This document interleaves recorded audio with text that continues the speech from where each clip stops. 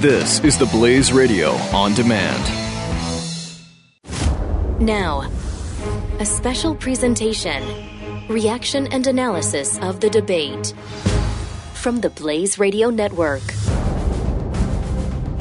Doc Thompson along with LaCombe and Jay Severin joining us for our post-debate recap, analysis, and basic jackassery. Because there's going to be a whole lot of giving people the business here, too. Because it's difficult for me to actually watch these debates when I realize how silly and nonsensical so much of it is. There's some good stuff, some good substance. You learn some things about some of the candidates, and a lot of it is just the same old talking points from the same old people saying things that deserve to be ripped on. We're not going to have as much time as maybe we'd like, but of course we'll cover as much as we can tonight, and then Skip and I will continue our coverage tomorrow morning. And Jay Severin, I'm assuming that you will continue your coverage on your show tomorrow as well. I will as well, me dear mite. How are you? Doing well, sir. Happy to have you with us. Let's dive into it and get to big winners and big losers. Who do you see as the big winners in tonight's debate, Jay Severin? Well, just in the event, and I know, we learn one thing when we start in journalism, never bury your lead, right, guys? Right. But right. At the risk of burying our lead, ought we mention in the first, maybe devote the first 30 seconds or a minute to the small kids table debate? Or just ignore that for now? No, I think we'll ignore it for now and then get to that a little bit later. No, I know. It'll never be mentioned again. I understand. I was just putting in a word for the midgets. Understand. Yeah, we'll get to them as well. The big winner, my answer, guys, is that we can and will go down the checklist in front of us. But Sure. The real question tonight was, who are the biggest winners and losers potentially going in? And obviously, the leader, Trump, had the most to gain or lose by virtue of protecting his leadership status. Carson probably had the most to gain or lose by virtue of the fact that he's surging and challenging. And then the third category was everyone who's on the bubble, because it really is Trump, Carson, at least before tonight, guys. It was Trump, Carson, and then Bush. Everyone else had 5%, or 6%. So the question then becomes, and we'll get to this, who in that Walker, Kasich, Christie, Huckabee, Cruz, Paul, Rubio, bubble advance themselves or are going to go live and share an apartment with Rick Perry. And of course, I suppose I ought to mention Jeb Bush, Island. Because since he was already coronated, about 6 months ago, you kind of have to say, okay, Jeb Bush had a lot to win or lose tonight, too. Right. I'm going, and I asked the question on Twitter as well, and if you'd like to follow us, it's at Doc Thompson Show, at Skip LaCombe, or at J_Severin. What people thought biggest winners and losers. And right off, I think the person who had to make a move, did make the move, and came across very, very well tonight, Carly Fiorina. She came across well. My prediction in the next few weeks, as things shake out, a couple of people join the Big Brother house that right now just has Rick Perry. Is Carly Fiorina. I think she hit it out of the park. She came across really strong, passionate. She knew the material. Second, I say Marco Rubio. It's not going to do him enough good because he's still so far down, but he did much better. And then maybe Ben Carson continued to expose himself to some more people, and I think everybody would like to be exposed to Ben Carson, wouldn't they? I think so, absolutely. Ben, wake up. Ben, wake up. They're talking to you. Ben, wake up. Well, and that's the thing about Ben Carson, too, is all throughout tonight's debate, too, even while he was speaking, when he was not speaking, I was like, I really like Ben Carson. There's just something he's missing. There's an edge factor. There's an X factor, a passion, just something else there that is missing in Ben Carson. But, yeah, I do think he did a really good job. You know what the X factor, Skipper, you know what the X factor is? What's that? We all love him, but none of us who love him would want to be in the front seat of a car he was driving. Because I think he has narcolepsy. I mean, it's okay when you're with someone and they bat their eyes, or maybe you're at the end of a long day and, people have had meetings and you've been flying to 4 different cities. People get tired. They close their eyes for just a second. But there is a human condition. There's a human compass we all have that tells us when 1/100th of a second too long, someone's eyes are closed. The difference between batting your eyes and having narcolepsy right. or being suspected of it. And I suspect I admire everything there is to admire about Ben Carson, although I do suspect him of narcolepsy, and I think it shows almost every time he speaks. It's like, dude, okay, if you just opened your eyes just 100th of a second sooner, I'd be okay. But I don't want to be the passenger in the car you're driving.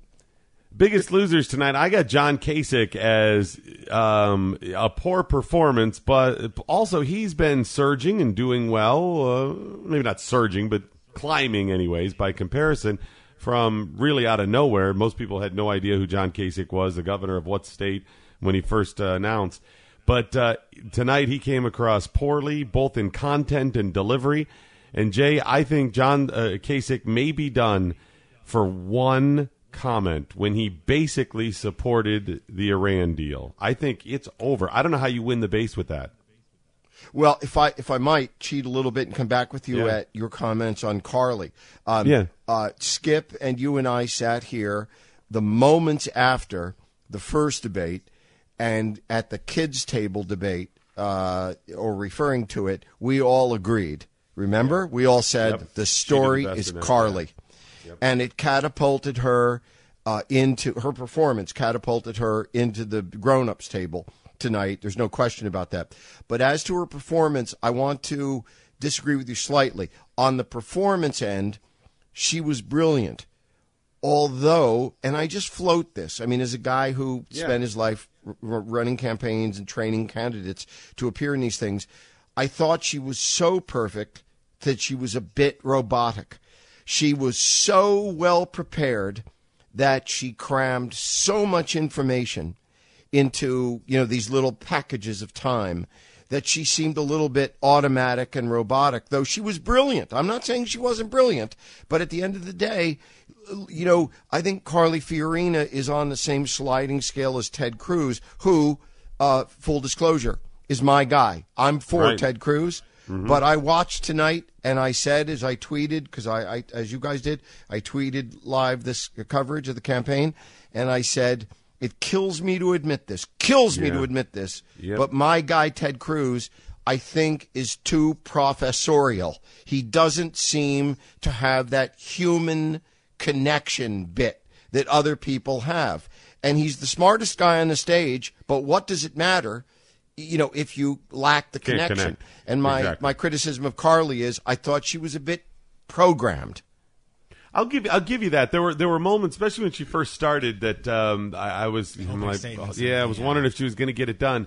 But then she got real passionate a couple of times and really went after it. And that's when I thought she really started hitting it out.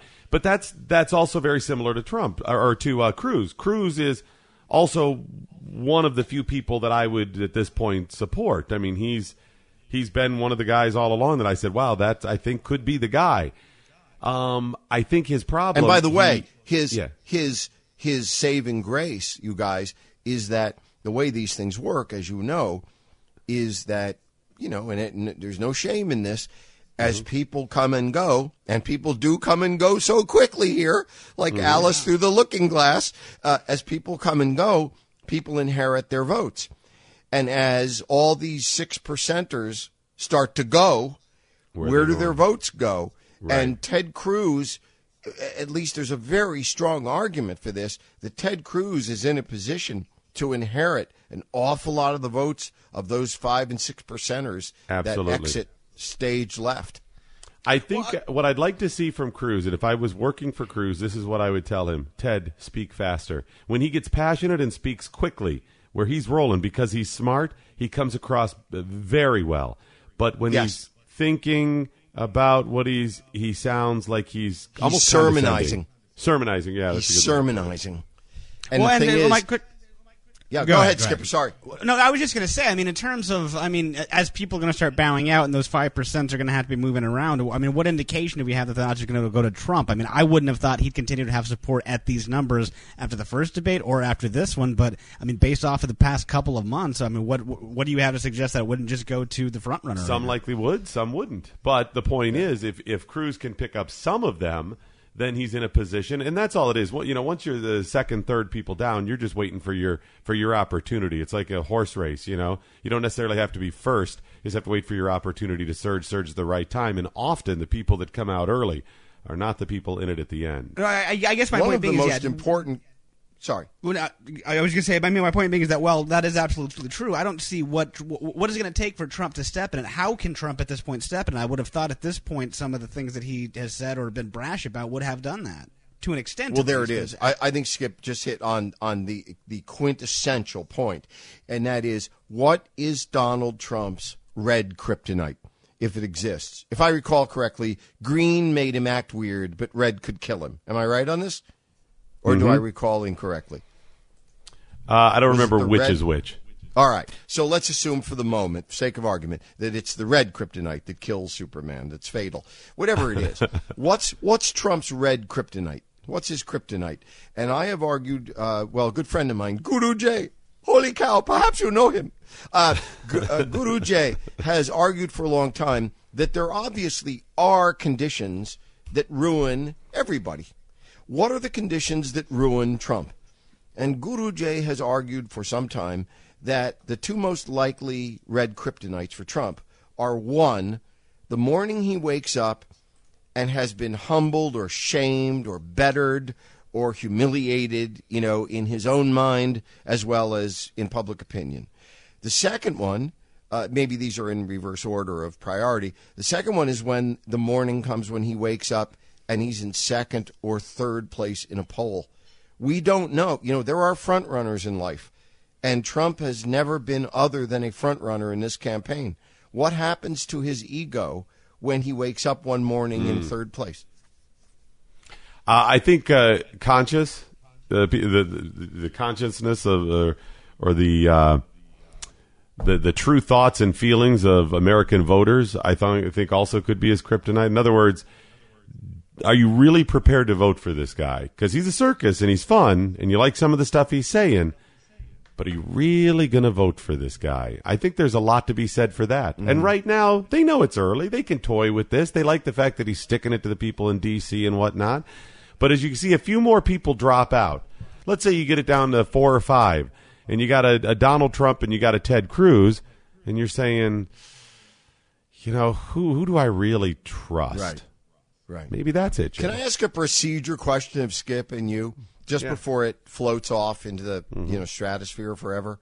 What did you think of this as a debate? And let me hang it out there. Let me do it. Haldeman, no one listening is old enough. They're all dead. They don't remember this. But Haldeman in the Nixon White House, when Nixon said, you mean like a hangout? And Ehrlichman said, a modified hangout. And Ehrlichman said, no, a limited modified hangout. Okay, so my limited modified hangout is this. I think that it may be that some people are dead, of course, without knowing it. And I think that Trump may be floating on numbers that are not real. And I think somehow we all kind of suspect that. Yeah, now we could be wrong, and we could be sitting here 6 months from now going, damn, this guy's the nominee. But you're right. I speculate some of those numbers are fluff. My real question was, what do you think of this as a debate? What did Skip and Doc, what did you think of this as an event, a public, civic What do you mean, the circus format Maximus? of it, or just overall I mean, circus? As a historic event, compared to other debates, political debates, you have witnessed. What did you think of this one? How do you judge I would say a little embarrassing if you put it on the historical stage next to some others. I mean, it has become Kardashian-esque silliness, and that's kind of sad. Although I'm so frustrated with what's going on, I like the circus atmosphere a little bit too. So a little embarrassing, Skip, what did historically you think? speaking. What grade do you give it among other debates you recall? I think it's frankly, like Doc said, kind of embarrassing. I think people are going to look back at this debate in 50 years and see what was happening with, Christians being crucified all across the country, people getting their heads cut off, everything that's going on. And, the first 20 minutes was devoted to, hey, Donald Trump's in the election. What do you guys think about this? All right, we'll get a quick break in. We'll come back with more post-GOP debate coverage on this, the Blaze Radio Network. The Morning Blaze with Doc and Skip on the Blaze Radio Network.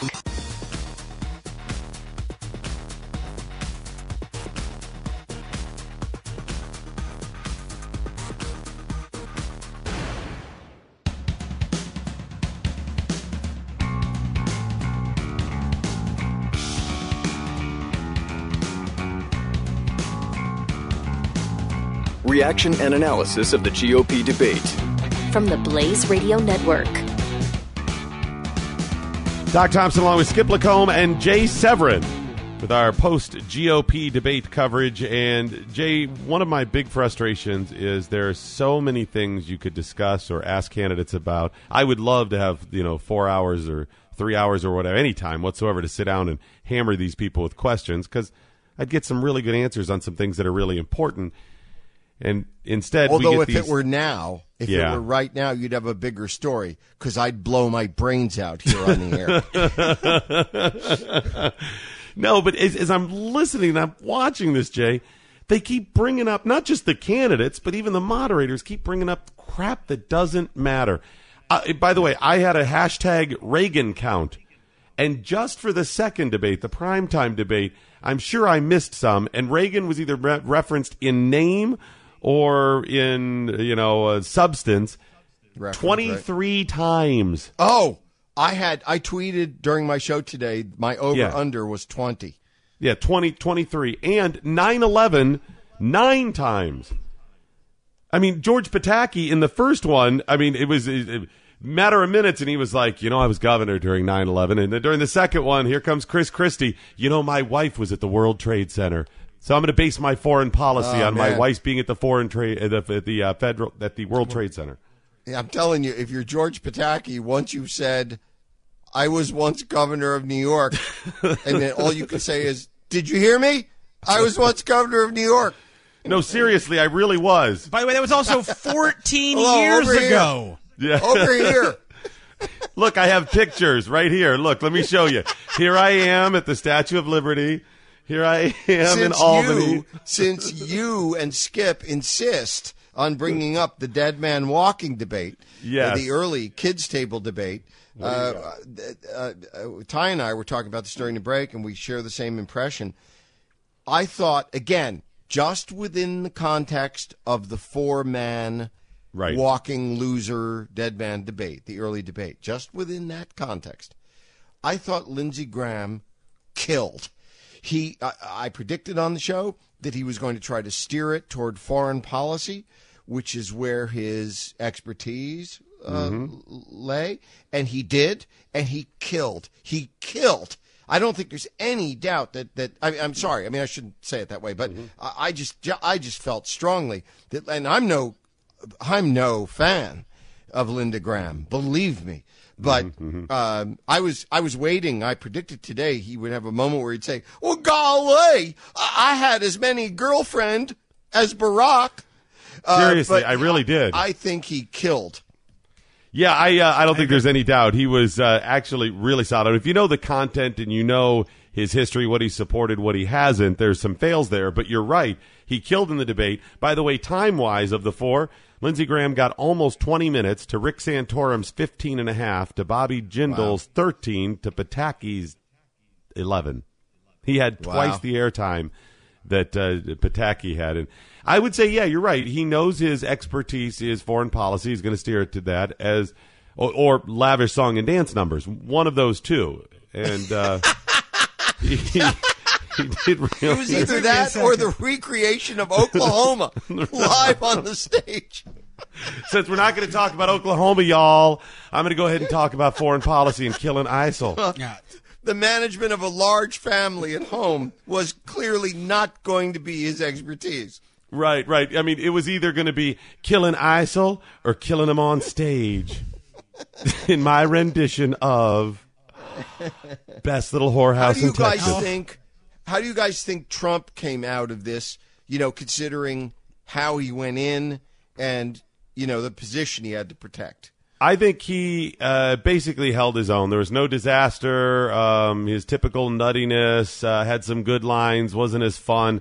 If he loses any ground, it'll be very little. I think nothing changes for him at this point. I think Ben Carson goes up just a little bit. Carly Fiorina within the month goes up to a top 5 spot. And I think Kasich drops significantly in the coming weeks. Yeah, I think you're right to all those points now on, back to the kids' debate. Do you think that what Lindsey Graham's, crushing it or killing it, as Jay said, is that going to have any effect on his polls? No, none. It's dead men walking. All 4 of those expect Lindsey may hang in there longer, but those 4 are all done relatively soon.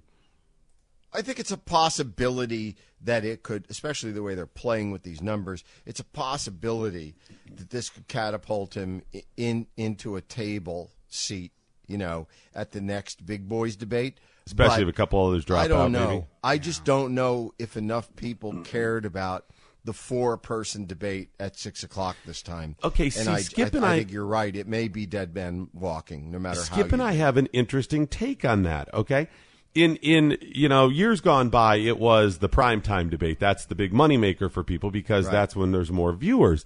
But in today's world, I'm not sure people view quite the same way. It's those clips on YouTube or, that are available anytime.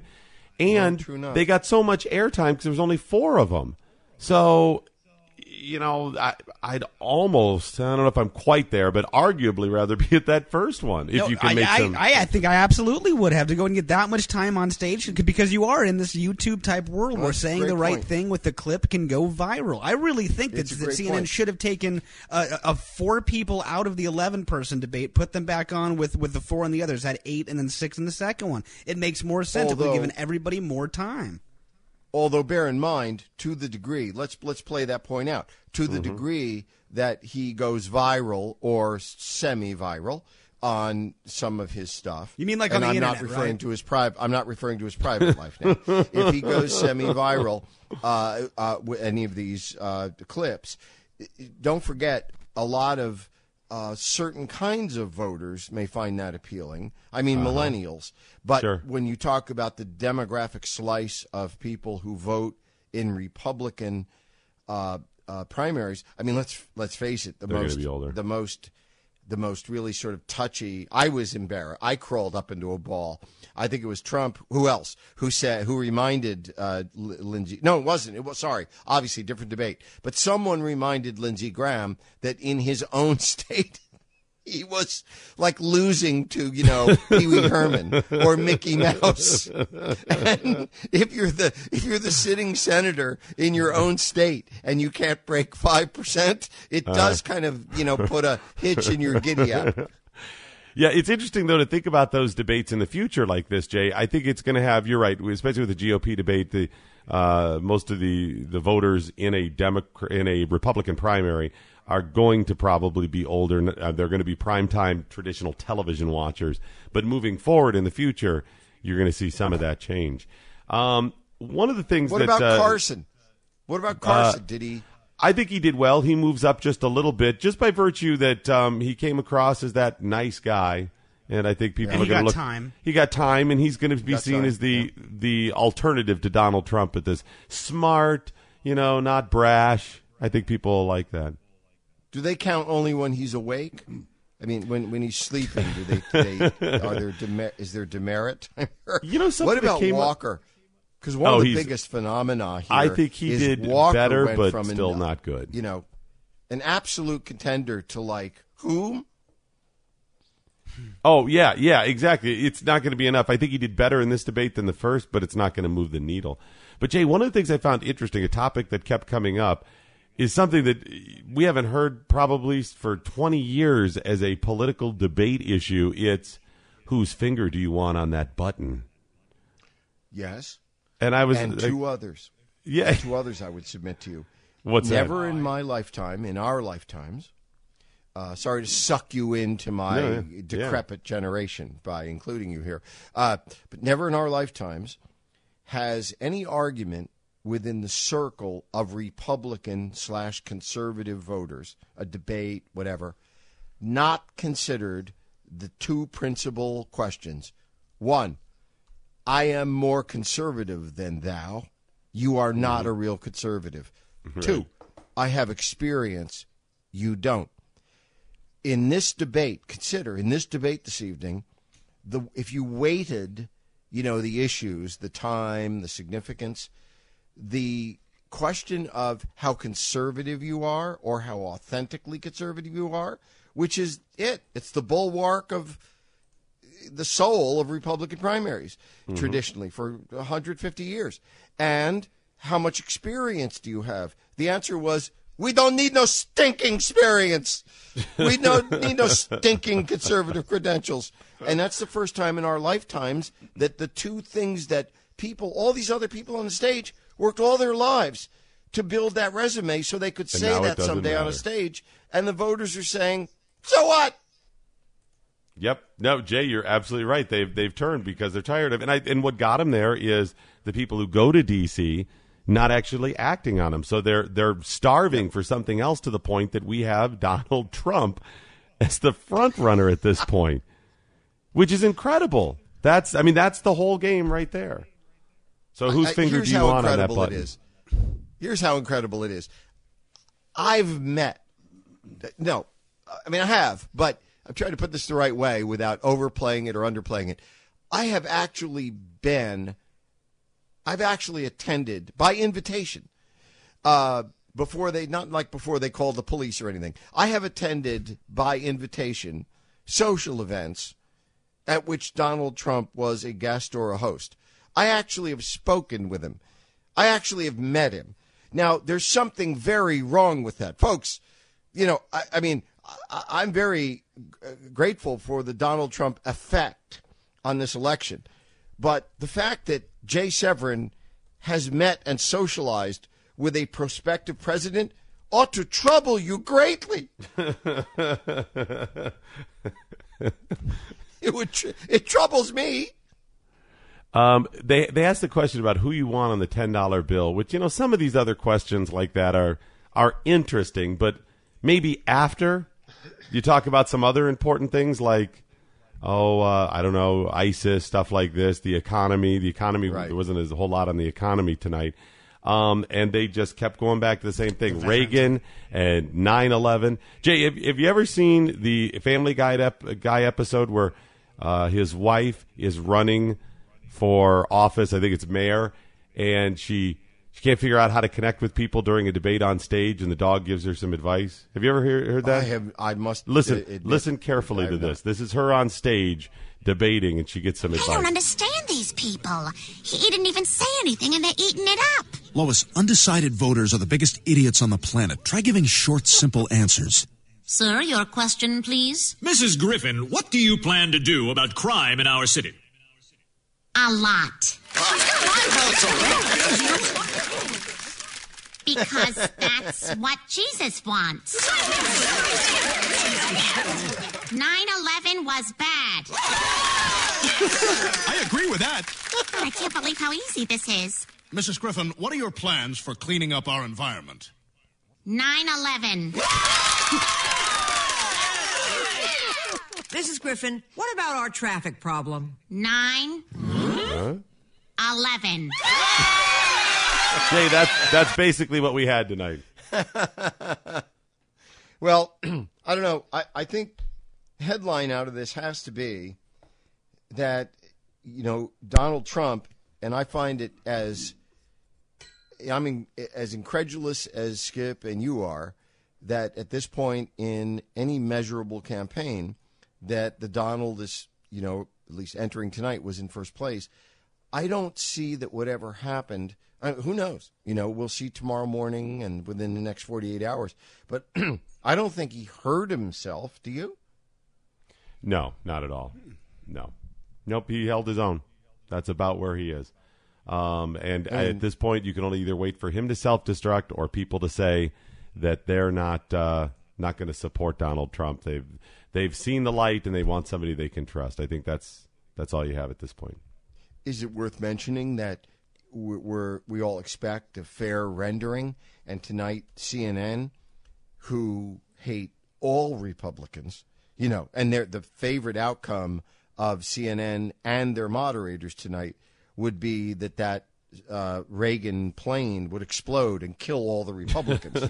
This is what they would like, and that didn't happen. But all of the moderators are very left wing, and that includes, and very few people know this unless they listen to him. I don't, but I have over a lifetime listened to him, and as you guys probably have, Hugh Hewitt, the only public person, Hugh Hewitt, radio host, nationally syndicated, the only person, pardon me, we know of to have intentionally tried to trip up Donald Trump so far by asking him questions. Who's the leader of the Quds Force?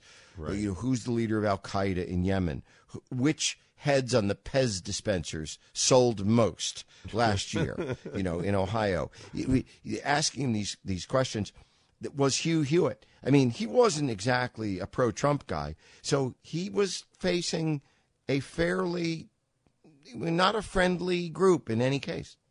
Well, and much like the Fox debate, the whole thing was Donald Trump versus everybody else on stage, and the first dozen questions are all, so-and-so, what do you think of Donald Trump? I mean, that's he was the debate question. Instead of saying, hey, what do you think of ISIS or the economy, it's, hey, what do you think of Donald Trump? It also, yeah, go ahead. Well, go ahead. Sorry. Jay, let me get to a quick call here, too. Broad Voice Studio line, 888-900-3393. Yeah, to Florida now. Let's go to Caleb. Hey, Caleb, how you doing, buddy? I'm doing well. How are you guys doing? Good. Any observations on the debate tonight? Yeah. So I wanted to echo something that, Jay, you said at the very beginning, which had to do with Cruz and Fiorina both sounding really, really scripted. And I was saying the exact same thing to my mom, who I was watching the debate with, and I said they're so good, it's almost like they're reading the teleprompter. And you said on your Twitter, you said something about him being too professorial, and it's true. I mean, the best teachers are not necessarily the smartest people, but the people who can speak to you the best way. And in terms of a communicative standpoint, Ben Carson did well, Marco Rubio did well, Rand Paul to some extent did well. But, and that's what frustrates me about Donald Trump is he's not only is he not talking with any sort of, it's like listening to a speak and spell. It's like, what word is he going to say next? But he also has no knowledge of any real, he has no substance to what he says, and he doesn't say it well. So it's like, it's ridiculous, and it frustrates me so much. And I think questions like the $10 bill and medical marijuana and climate change are the reason why he's winning, when you have ISIS and Planned Parenthood decapitating people.